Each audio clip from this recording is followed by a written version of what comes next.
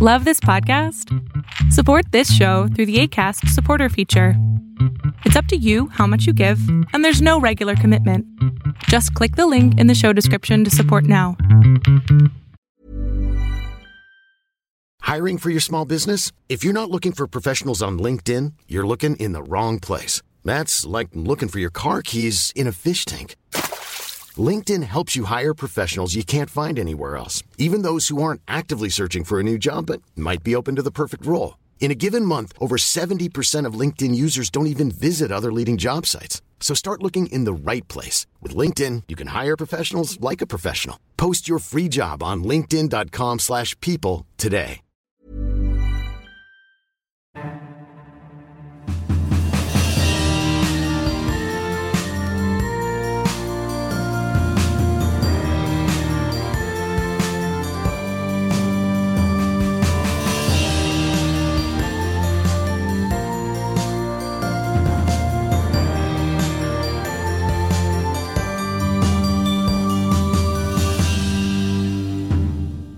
Hello and welcome to the Chronicles of Nania, a nanny resource podcast made for nannies by me, a nanny. This is your host, Martha Tyler, and this week we are going to be talking to David Rue, who has a wonderful podcast called Biddy the Duck. Hello, David. Well, hi, Martha. How are you? I'm doing really well. How are you? Good. And I'm just realizing this right now that years ago in this podcast, the Biddy the Duck, who you just mentioned, has a mom and her name is Martha. Just realizing that right now. Yeah. Yeah. So I'm doing great. That was just a tangential thing right there. Yeah. I don't know why I chose Martha. I really couldn't tell you, but yeah. It's a common mom name. Oh, that would be right, wouldn't it? Yeah, because it's also Superman's mom's name. Is it seriously? Mm-hmm. I bet it's making a bit of a comeback adoptive too. Mom. I don't know his actual mom's name, but his adoptive mom is named Martha. That's funny. Yeah, certainly adopted. Yeah. Yeah, and it's all true as well, too. Right. Yes, Superman it's story, fact. Right? As well as Biddy's mom. You're very quick. I like that. Thank you. Yes. Well, before we get started talking about your wonderful podcast, I would love to hear your journey and your work with kids and what led you to making this. Wow. Well, in one sense, being a teacher is kind of one start of the journey. I've been a teacher for 25 years, a music teacher, an elementary. The school that I'm at is small-ish, so it contains all 12 grades. So I will be teaching elementary music literally to kindergartners, and then 4 minutes later, my senior high choir comes into the room. So I'm going from 5-year-olds to 19-year-olds in a matter of minutes. Quite a jump. So being a part of education and kind of, kid mindset has been with me for quite a while. The podcast comes along after I had kids, and I was on a walk with one of my children, and we were wearing our raincoats. It had just stopped raining. A few ducks walked in front of us, and we just started a conversation about the ducks. She happened to name one of them Biddy. And then later that night, I started to tell her a story about the duck, and looked around at all of the stuffed animals that were on the bed and just started creating characters based on the stuffed animals that were on her bed. And really, they've all just stuck even 10 years later. So and I know you and I were talking beforehand, and you mentioned that you had started this out as an attempt to be a blog. And that was similar to mine too. When I first started it out, I thought, well, bedtime stories, something that people can read to the children, to their kids. And then I started to think, well, that's a little too labor intensive. And I knew how to record. Being a music teacher, I had all the equipment. So I just, and ever since I was a kid, at 5 or 6, my parents were the first on the block to have a little tape recorder. So I was, as a young child, just constantly amazed at the magic of recording your voice and hearing it and manipulating it and making other people's voices when I was the only voice. So it's really, you ask, what's the journey? The journey starts when I was 5, and then the journey continues when I was in college, becoming a teacher, and then as a parent, bring me to where I am now with the stories. I love that. And I do think that, storytelling, when we think about books, we obviously think, reading words on a page, but storytelling is much more broad than just books, right? And it started as an auditory medium. And I really like I'm a big audiobook person. I love hearing stories. Yeah. I think that the idea of listening to it, I mean, even when you say listening to stories, one of the classes I have, I'm in a study hall room in another teacher's place in his room. And he was a cop 10 years ago. And he started talking about his experiences to us as a cop. And we all just sat slack-jawed listening. Yeah. It's that there's something, it seems like you say, there's something that seems so primal, just being able to listen to someone tell a story, true or not, right? we just like to listen. Yeah. Yeah. I mean, based in fact or not, there is truth in every story. There is. And there's embellishment. Yes, for whether sure. It's true or not. For sure. Even if it's, a more fact-based story, it definitely is certainly from a particular point of view. And yes, with embellishment perhaps, or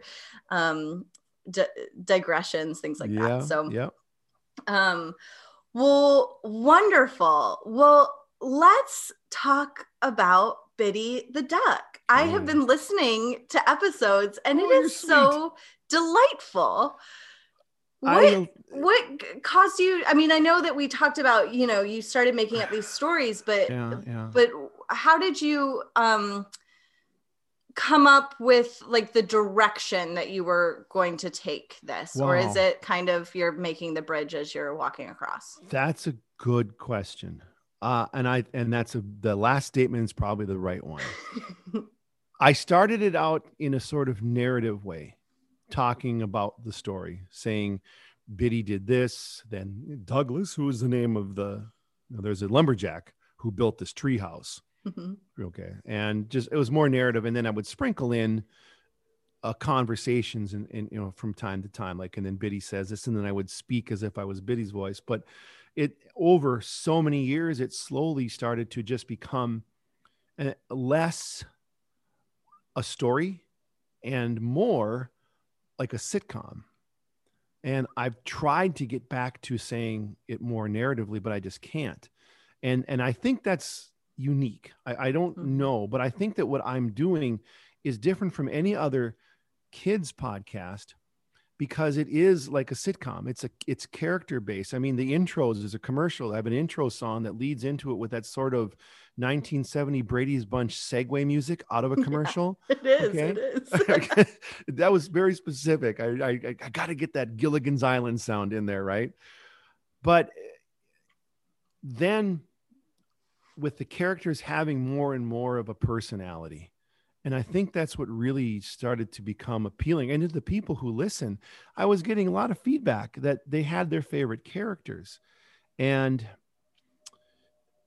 Wyatt, who was, if I could just name a few of the characters, Wyatt, who was a raccoon, Biddy, who was a duck.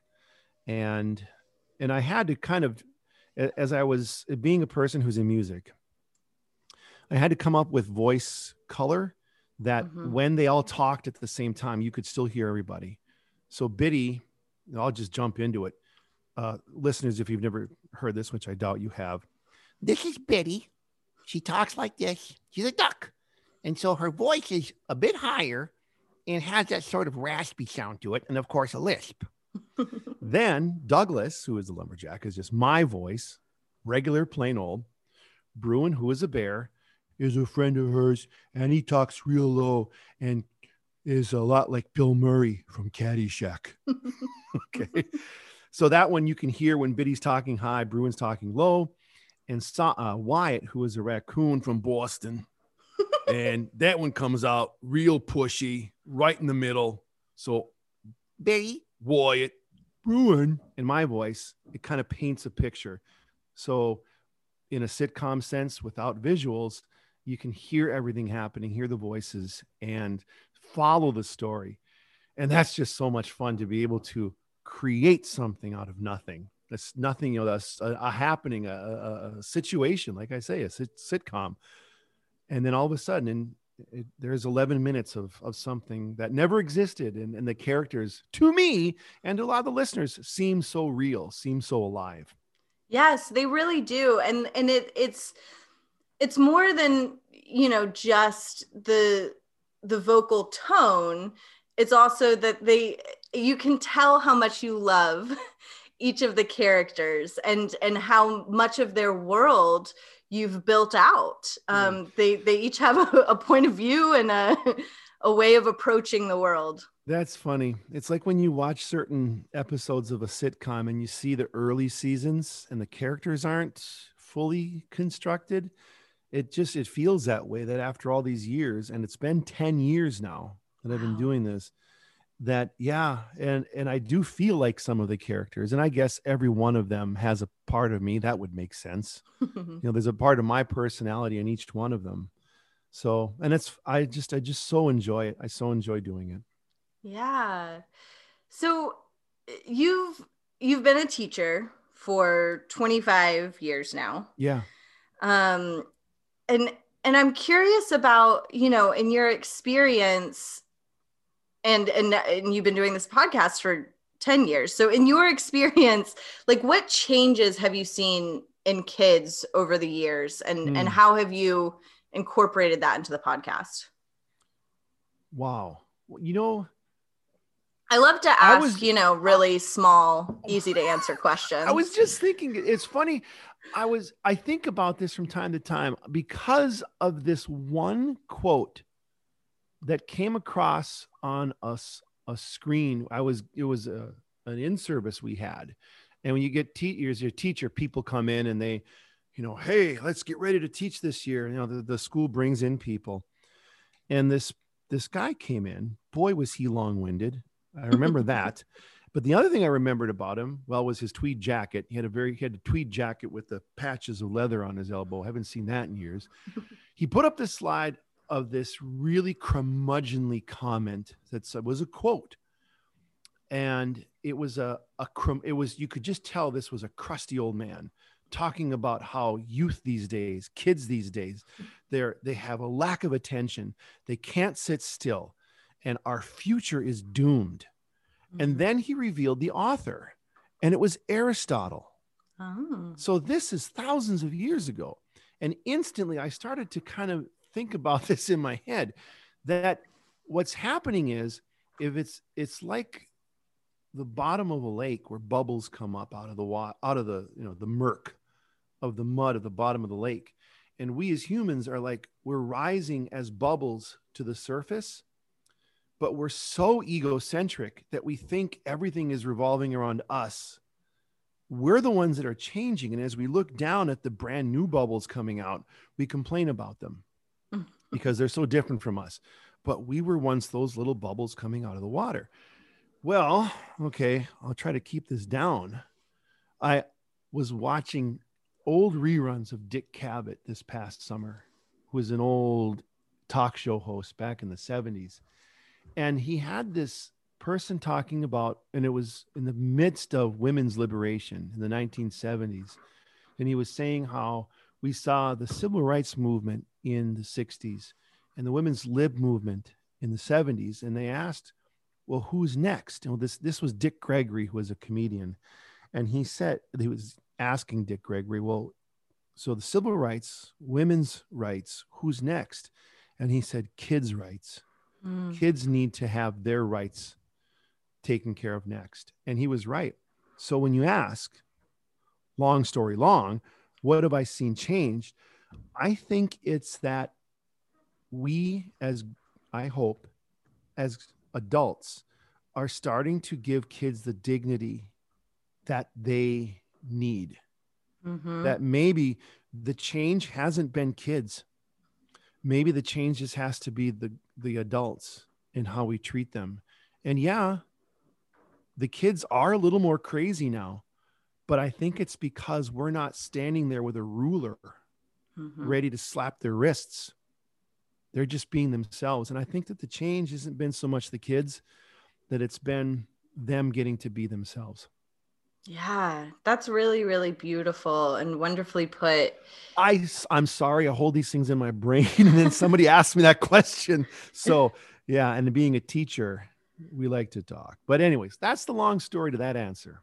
Yeah, and I think you're absolutely right. And I mean, I think about some of our greatest catalysts for change have been young young kids. Ooh, that's so a good point. Joan of Arc was like 12, or Greta Thunberg, or Malala.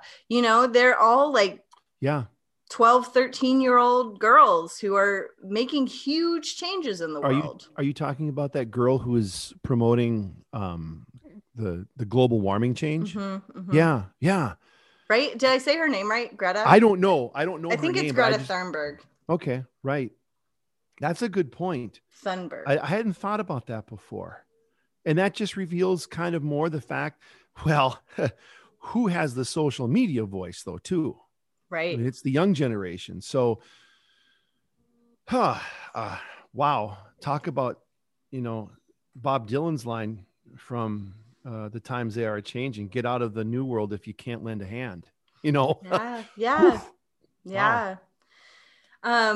Well, speaking of you being a teacher, how do you think, how have you incorporated what you've learned from being a teacher? Because I know, I've been a teacher in a traditional classroom, but I've also taught lots of acting classes to kids. And I always end up learning more than I think I'm teaching from the kids. Yeah. Because they're so, I don't know. I love working with kids. This is why I'm a nanny.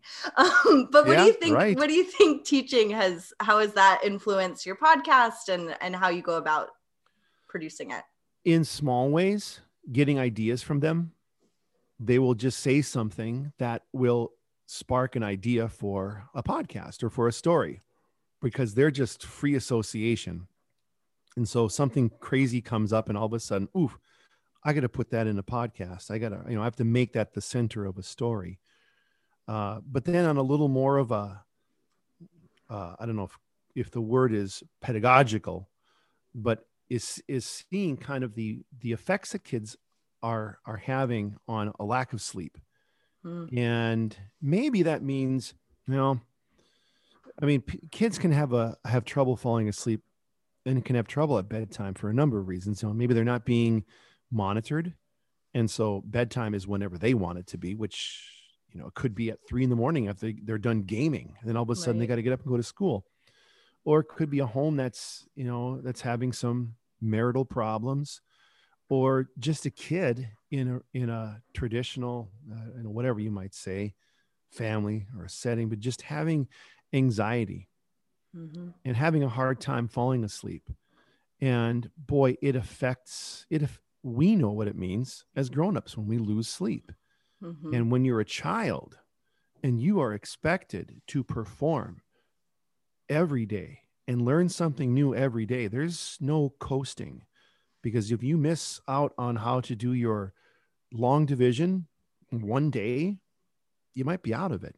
So two sides, it would be just getting delightful little ideas for stories, but then also seeing that there are kids who need to have that time before bed that reassures them, that is comforting and that's familiar, and gives them a chance to fall asleep. The tagline in my podcast is, if you fall asleep laughing, you'll wake up smiling. So that's my boy. If I could get that out there and get people to understand that would be good. Yes. And I completely agree. My mom was a second grade teacher. Sweet. Yeah, for the majority of my life. And and she talked about that issue in particular a lot as well, of just she's almost all of the behavior challenges that I have in my classroom, when I investigate it, a lot of times it's that bedtime is like 10 p.m. or there is no bedtime, or it's just it's a lack of sleep. And so you were a nanny. Mm-hmm. You were, or you are? I am. Yes. Okay. So what is it like in that world? Is there a trend? I mean, or is it just per the family? Are you there with them at bedtime? The kids or the parents? Usually as a nanny, I'm not there for bedtime, but I'm working with kids where nap time is still a thing. Mm-hmm. And so sleep is still an important part. Although I also do like date night babysitting. And so that definitely is, bedtime. And that, totally. And I asked that because that is one of the things that I get from the people who listen, from the parents who listen. I'll get emails from the kids that have, really weird spellings. And I know it's a kid doing an email or a comment on iTunes. The parents, when they email and they're like, for instance, there was one instance where it was just as simple as a move out of a joint bedroom. It was the first time the young one was going to be in their room for the first time by themselves. Big scary time. Right. And what did she, and I was so humbled by it, but what did she do? The kid just said, I want to listen to a Biddy story. And that routine, that familiarity gave that kid security and comfort. And in the summertime, I work with kids who are dropped off at a school. It's this weird, it's not summer school. It's not daycare. It's like a camp for parents who bring their kids there because then they go to work. And some of the kids are getting picked up at 6 p.m. and they've been there all day. And I think about the fact that the parents, like you and the people the nannies who listen to you, oftentimes the parents are coming home and getting 2 hours with the kids. Or if they really want to be with their kids, they're getting 3 or 4 hours at the sacrifice of sleep. Right. So it is one of the things that I think about with stories and stories like this with Biddy, is that kids having that familiarity. And I have kind of a Yoda type of train of thought where Yoda says, fear brings anger brings hatred. There's a Yodaism about a chain of events determined by the fact that you're afraid. Well, to me, I think of bedtime as routine. If you can establish a routine, which is so hard to do, but if you can, that's like ideal pie in the sky. These things are great for books. They make great bullet points, but like Jerry Seinfeld said, being a parent is like running a blender without the lid. So, I hadn't heard that before. I've seen some Seinfeld, but not.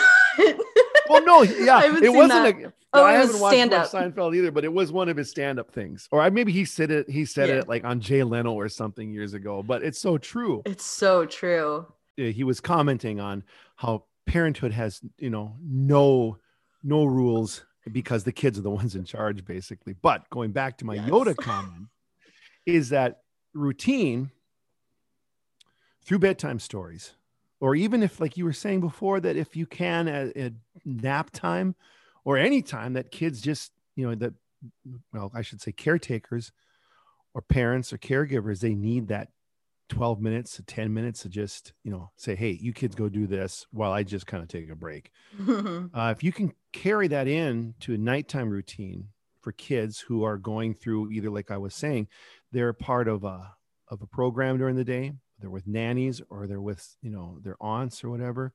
But at nighttime, when they can create that routine is something that builds familiarity. And once there's something that is familiar to the kids at night, it becomes comforting. And to me, ultimately, that comfort becomes that sense of love, that sense of being taken care of. So in a Yodaism, routine builds familiarity, comfort. Routine builds familiarity. Familiarity brings comfort, and comfort is that springboard for love. There. Yes. That's my Yodaism, but I didn't say it backwards like Yoda would have. Well, that's okay. But yeah, I completely agree. And like, I know I really struggle to shut my brain down at night, like that's when I replay all the silly things I did, mistakes I made, or anticipate about, worry about what's coming tomorrow or this week or this year or whatever. And we have programs to watch at night. Right. We can read a book on our own. This is why Jimmy Kimmel and Stephen Colbert, that type of programming is on at night so that grownups can wind down. But what you just described perfectly, which is thinking about the day and just not able to wind down, that's what kids go through too, or can. And why can't they be given something that takes their mind off of it? Because as much intensity that the day brings, then all of a sudden you're expected to just go to sleep when there you are hearing your own breathing and you are by yourself. And the only thing that you're left to think about is, what maybe might be troubling you. This is why I believe that not only should kids have something, and I, of course, would like it if it was bitty bedtime stories, but it also is an opportunity for the parents to come and sit down and be with the kid at that moment. Even if, listening to this podcast that I do, the humor that I put in there, I do direct it both in some cases towards the grownups and towards the kids, because, and I do get these comments from the parents and the caretakers, is that they catch those little jokes and the kids don't even know what I'm saying. Right. But the grownups will catch it. It's that Bugs Bunny type of thing where you'll watch Bugs Bunny 20 years after you were watching it as a kid, and all of a sudden you realize, whoa, I didn't realize that joke was in there, because it wasn't meant for you. It was meant for the grownups, and it's not, let me say, it's nothing lewd. Right. It's nothing sinister. It's nothing suggestive ever. It's just little bits of humor to keep the adults engaged as well. If the adult is there with the kid listening to this at the same time. Yes. Which either way, like I loved what you said about, it buys an adult 12 minutes of time. Yeah. But even if the adult is listening with the child and not doing something else with that 12 minutes of time, it's 12 minutes that the adult is not having to produce anything and can then like connect and develop in jokes with their kids based on the characters, or, like, what do you think Biddy would do with that pond, or, anything like that they can then, you have this world that you both have visited together, and you can bring that into the daytime or your nighttime routine or whatever. And isn't it just, and the word I'll use is delicious. You listen to podcasts. I think anybody who obviously is listening to your podcast right now, they are in that world, that ecosystem of podcasts.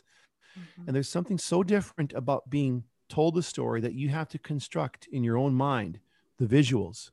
It's not just fed to you on a screen. I mean, that's why stories, books are so still popular at night for kids. It softens the brain, the imagination. It softens the imagination so that when you become drowsy, you're already starting that lucidity, that sort of slippery feeling of being aware of things, but being imaginative at the same time.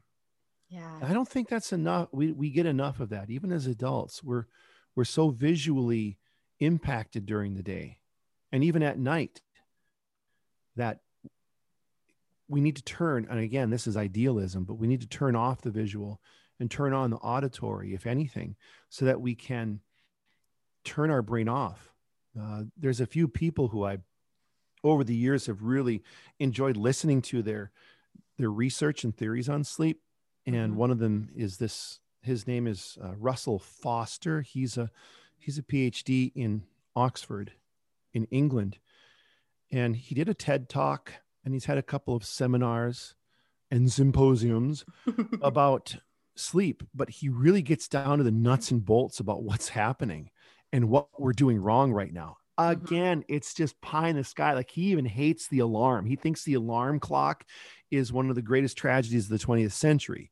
Well, we can't get around that anymore. We need that. But he really outlines in a very, I just like his delivery about what's going on before we fall asleep and why we need to shut off our eyes so that our brain can get ready, because the visual brightness of the screens and the TV, which I still watch at night before I go to bed, but I'm usually so exhausted, I could probably fall asleep standing up. But it's just that we need to turn them off if we can, because the brain then can turn off. Yeah. We're governed by light, and our circadian rhythms are governed by light. I'll just put it there. Russell Foster. Yeah. And Matthew Walker. I read Why We Sleep by Matthew Walker, and he says the same things. So multiple, I think anyone that studies sleep would agree with that. But yeah. And even if you don't, we just know. Yeah, it's fact. So yeah. And that's the weird thing about sleep, is that it's something that is so expected, but yet at the same time is so mistreated. Yes. And then as caretakers, we create that mistreatment unintentionally with our kids. Yeah. If we have to be careful, maybe, because if you can underscore the value of sleep, they'll grow up to be people who will appreciate it. And I think that's important. Yeah. And I also, what you were saying about, turning off the visuals and slipping more into your imagination. My dad is a Jungian analyst. So he's a psychologist, heavily influenced by Carl Jung. And Jung. Is there any curiosity? You got into education? Your mom is a teacher? I know, exactly. You weren't working as a carny sideshow, where No. Although, I was in theater for a long time. So yeah. I got close to Carney sideshow. I towed that line for a long time. I totally know what you're saying. Go ahead. I'm sorry. But in that, I grew up with that. I also see a Jungian analyst for my own personal therapy. And in that, dreams are so important, and like exploring your subconscious through these symbols and archetypes and myth and all of that, which of course children don't know all of those pieces, but we're setting them up to be able to play through their shadows, their stuff that they don't know what to do with yet, by giving them characters and archetypes and stories to be able to play with in their dreams. Wow. That's beautiful. Wow. Boy, you do know your stuff. Well, that's amazing. Shadows. Yeah, for sure. Shadow work. The dark stuff, the stuff that is very hard to touch on, the stuff that and when you grow up, you carry those with you. You don't even realize it, but you're bringing those things as a child into adulthood. And sometimes it's not until you are around kids that you see it surface again, and you start to go, where's this coming from? I mean, I don't mean to get Freud or whatever, but it's sleep, like you say, and that time when we do dream is not just a happenstance. There are chemical things happening in the brain, and there are cognitive things happening in the brain, developmental things happening during sleep, that if we don't get into that deepest sleep, which for me is really set up before you even fall asleep, getting that routine so that the kids can say, I want to go to bed. What parent, what caregiver wouldn't want to hear somebody say, let's go to bed now so I can listen to this story? Yeah. But the things that are happening during sleep are just now, because of the technology, are just now being understood, and how important it is. Right. maybe I'll end with this. We spend, and this is this Russell Foster again, we spend 1/3 of our life sleeping. So if you end up being 90 years old, that's you sleep for 30 years of your life. So 1/3 of your life you spend sleeping.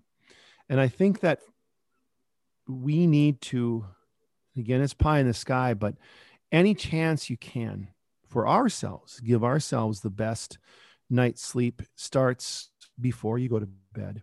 But then to really do what you can for kids. If you're a caretaker during the day, you know, it's Stories Like Mine, other podcasts that are story podcasts for kids. It allows them to have that continuity at night so that they don't feel like they're being jolted from caretaker to parent to sleep to caretaker to, you know, the joltingness of the routine. But just to keep the kids in mind, think about them and think about, well, I'll put it this way. Kids bring backpacks home from school and it's full of books. And nowadays, because they can't have lockers because of COVID, those backpacks are super heavy. Mm-hmm. But there are backpacks that we don't see that the kids take from home to school. And it can weigh their shoulders down more than any bag of books. And it's because of what's going on at home. So kids who have lightness on their shoulders, well, there's a reason. And it's because they have grown-ups who care about them enough to see what they need and just say, doggone, I'm going to take care of you and I'm going to give you what you need because I want you to have a light backpack from home to school. For sure. Yeah. Grown-ups who care about them, and also, you know, the circumstances and their privilege of having grown-ups who aren't working 3-4 jobs to make ends meet and things like that. So such is the 21st century. Yes, exactly. Yeah. Exactly. And yeah, I do as a nanny, another thing about bedtime and, you know, because a lot when I'm doing date night sitting, or when I used to pre-COVID, sometimes that bedtime routine, because I'm not usually there for it. So I'm learning the ropes as I'm doing it. Right. Right. But man, I will tell you nannies, and I'm sure you know this, nannies and caregivers of all kinds, parents too, but there is no better way to assure a child does not want to sleep than to make it seem like you are very excited for them to go to sleep. If they think that you're about to go have a party, then that's like game over. But I will say that I think things like Biddy stories and reading stories before bed makes it so that the kids are part of that party. And then that becomes the exciting part about bedtime, instead of the parent or caregiver being like, can you just please sleep? Yeah. You give them the belief that the end of their day is the end of the day. And if you're there with them, gold, absolute gold. And if they are the focus of the end of the day, that's that comfort and that's that love. Yes. So how is Biddy Stories different from other kids podcasts? Because we've talked a little bit about it, but I would just love to know, you know, there are a lot of kid focused podcasts out there. What sets Biddy apart from it? I think it's because it is a sitcom. I wish I could rebrand, but that would be too much. It's not like Storytime where you have Once Upon a Time. It's like The Office and I say this, it's like The Office and Mr. Rogers kind of put together because of the characters and because of the humor, and it's kid humor. Yeah. It really is. Listener, it really is. I don't do bathroom jokes, but I sprinkle them in every once in a while, you know, but type of stuff. But it's humor that kids understand, because the grown-up world is very confusing and mysterious. And so when you see this podcast through the eyes of a duck who is perpetually in first grade, you begin to understand that kids find the world funny. because they don't understand it. And that is one of the principles of comedy, is that we make fun of the things that we don't understand. So when I bring those ideas in to the humor, it's comforting to the kids because like, yeah, that's exactly right. One of the things that I love to do is to play with words and manipulate the sounds. Like there's one story I did where Biddy is trying to do this game and she's going to create a letter. She's going to take her wings and her legs and she's going to basically say, all right, guess what letter I'm making? I'll do a letter, you guess it.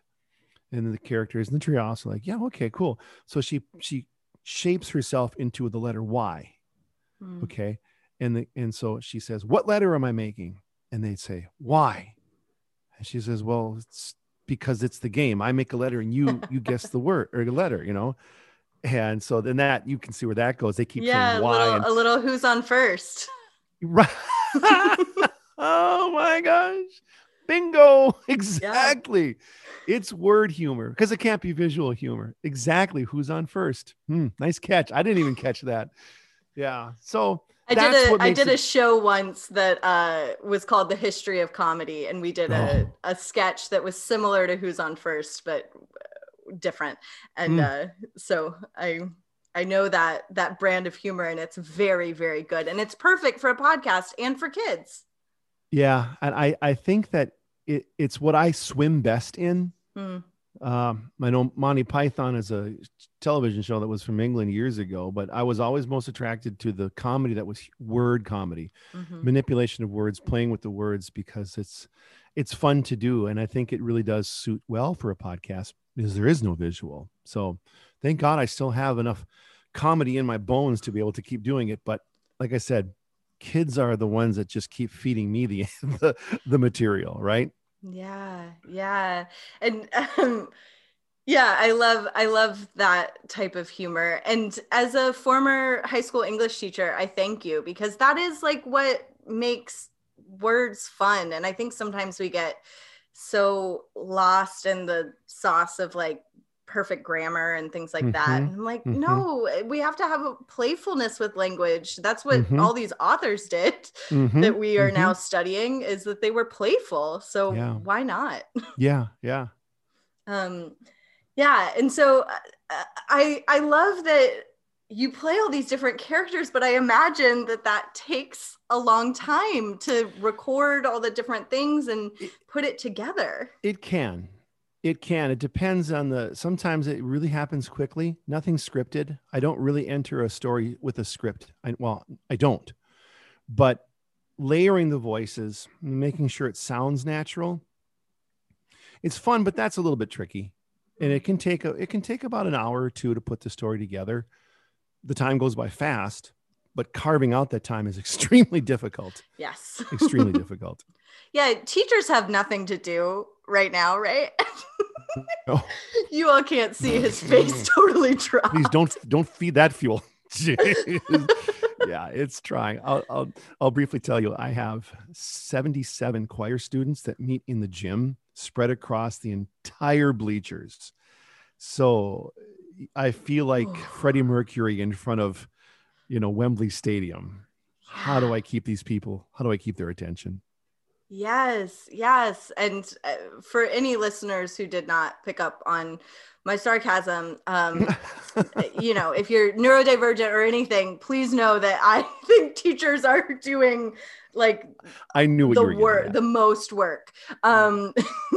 So, and you're a dad, so that's just so much.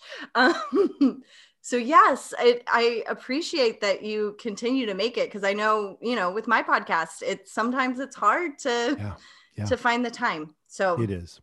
I appreciate all the work you're doing. Well, thank you. Yeah. So what feedback have you got? I mean, you've kind of like alluded to it throughout this interview, but how has your podcast been received? And then how does that feed into changes or directions that the story takes? I know you like to, in your podcast, you like to end with an uplifting story. I think I might make that this. That's a good question. I won't name names, And I won't dig in too deep with the story, but when you do this for 12 years, you do come across every once in a while some young child who is having an incredible amount of difficulty. And it was one of those situations where I received an email that this child had gone through something really rough. It was tough to read. And what did they want instantly to bring them comfort was to listen to Biddy stories. And incredibly humbling. And my voice is quivering a little bit right now because you start to think about the whole trail of life and where something starts, and you have no idea where it's going to go or who it's going to affect. And it's somebody who is, in this day and age, thousands of miles away from where I'm at, but that we do have the technology, we have the ability to help people, to affect a life. And that what I'm doing brought security along with the people who were with her, of course. But wow, I mean, that was heavy and powerful, because dad jokes, kind of, you might say, my podcast is centered around just a bunch of dad jokes, but then the weight of that some young person really, really went to it in that lowest, darkest moment. That's heavy, and that's beautiful. It's humbling. And I am so glad that all those years ago, I took a walk with my young one, and we found that duck walking in front of us while we were in the rain. That's where it started. I love that so much. That is beautiful. Thank you for sharing. So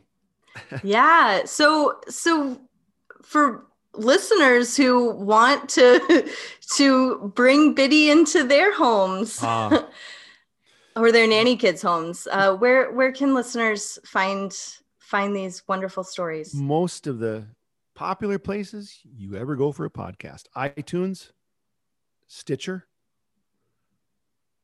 Boy, I got to check if we're on Spotify. I don't know, but if you just go iTunes or Stitcher, type in Biddy Bedtime Stories and iTunes, and it will instantly come up, and it will direct you to iTunes to listen to it. Yeah. And all of those links will be down in the show notes. So do not fear, listener, if you are driving and can't check right now. They're down there for you. And if a listener wants to know more about you, is there a website or anything like that where they can reach you? Well, how about an email? Perfect. I don't Facebook. And I tried doing Facebook for Biddy, but it just became a bit much. A lot of work. So my email address is biddystories@gmail.com. That's BIDDY stories@gmail.com. Wonderful. Well, is there anything else that we didn't touch on that you'd like to talk about today? This was beautiful. It really, really was. Yeah, I had a great time. Thank you. Yeah. You're very good at this. I've been on the other side. It's nerve-wracking, it can be. So very well done. Thank you. Oh, well, thank you. Thank you so much for taking time to tell us about Biddy Stories, because my goodness, what a wonderful resource for nannies and caregivers out there. Go check it out, listeners. And thank you all for listening. We'll see you next week. I love providing Chronicles of Nania to you at no cost.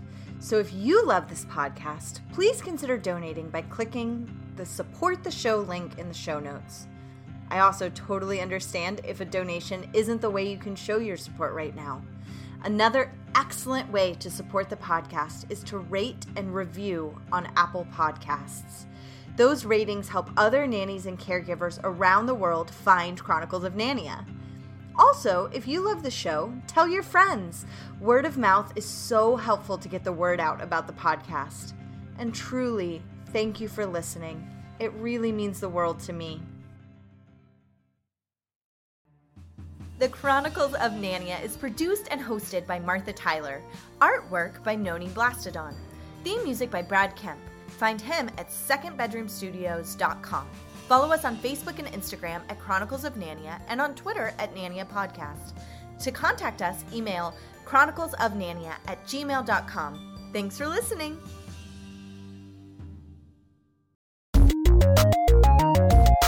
This show has been brought to you by Machine Culture.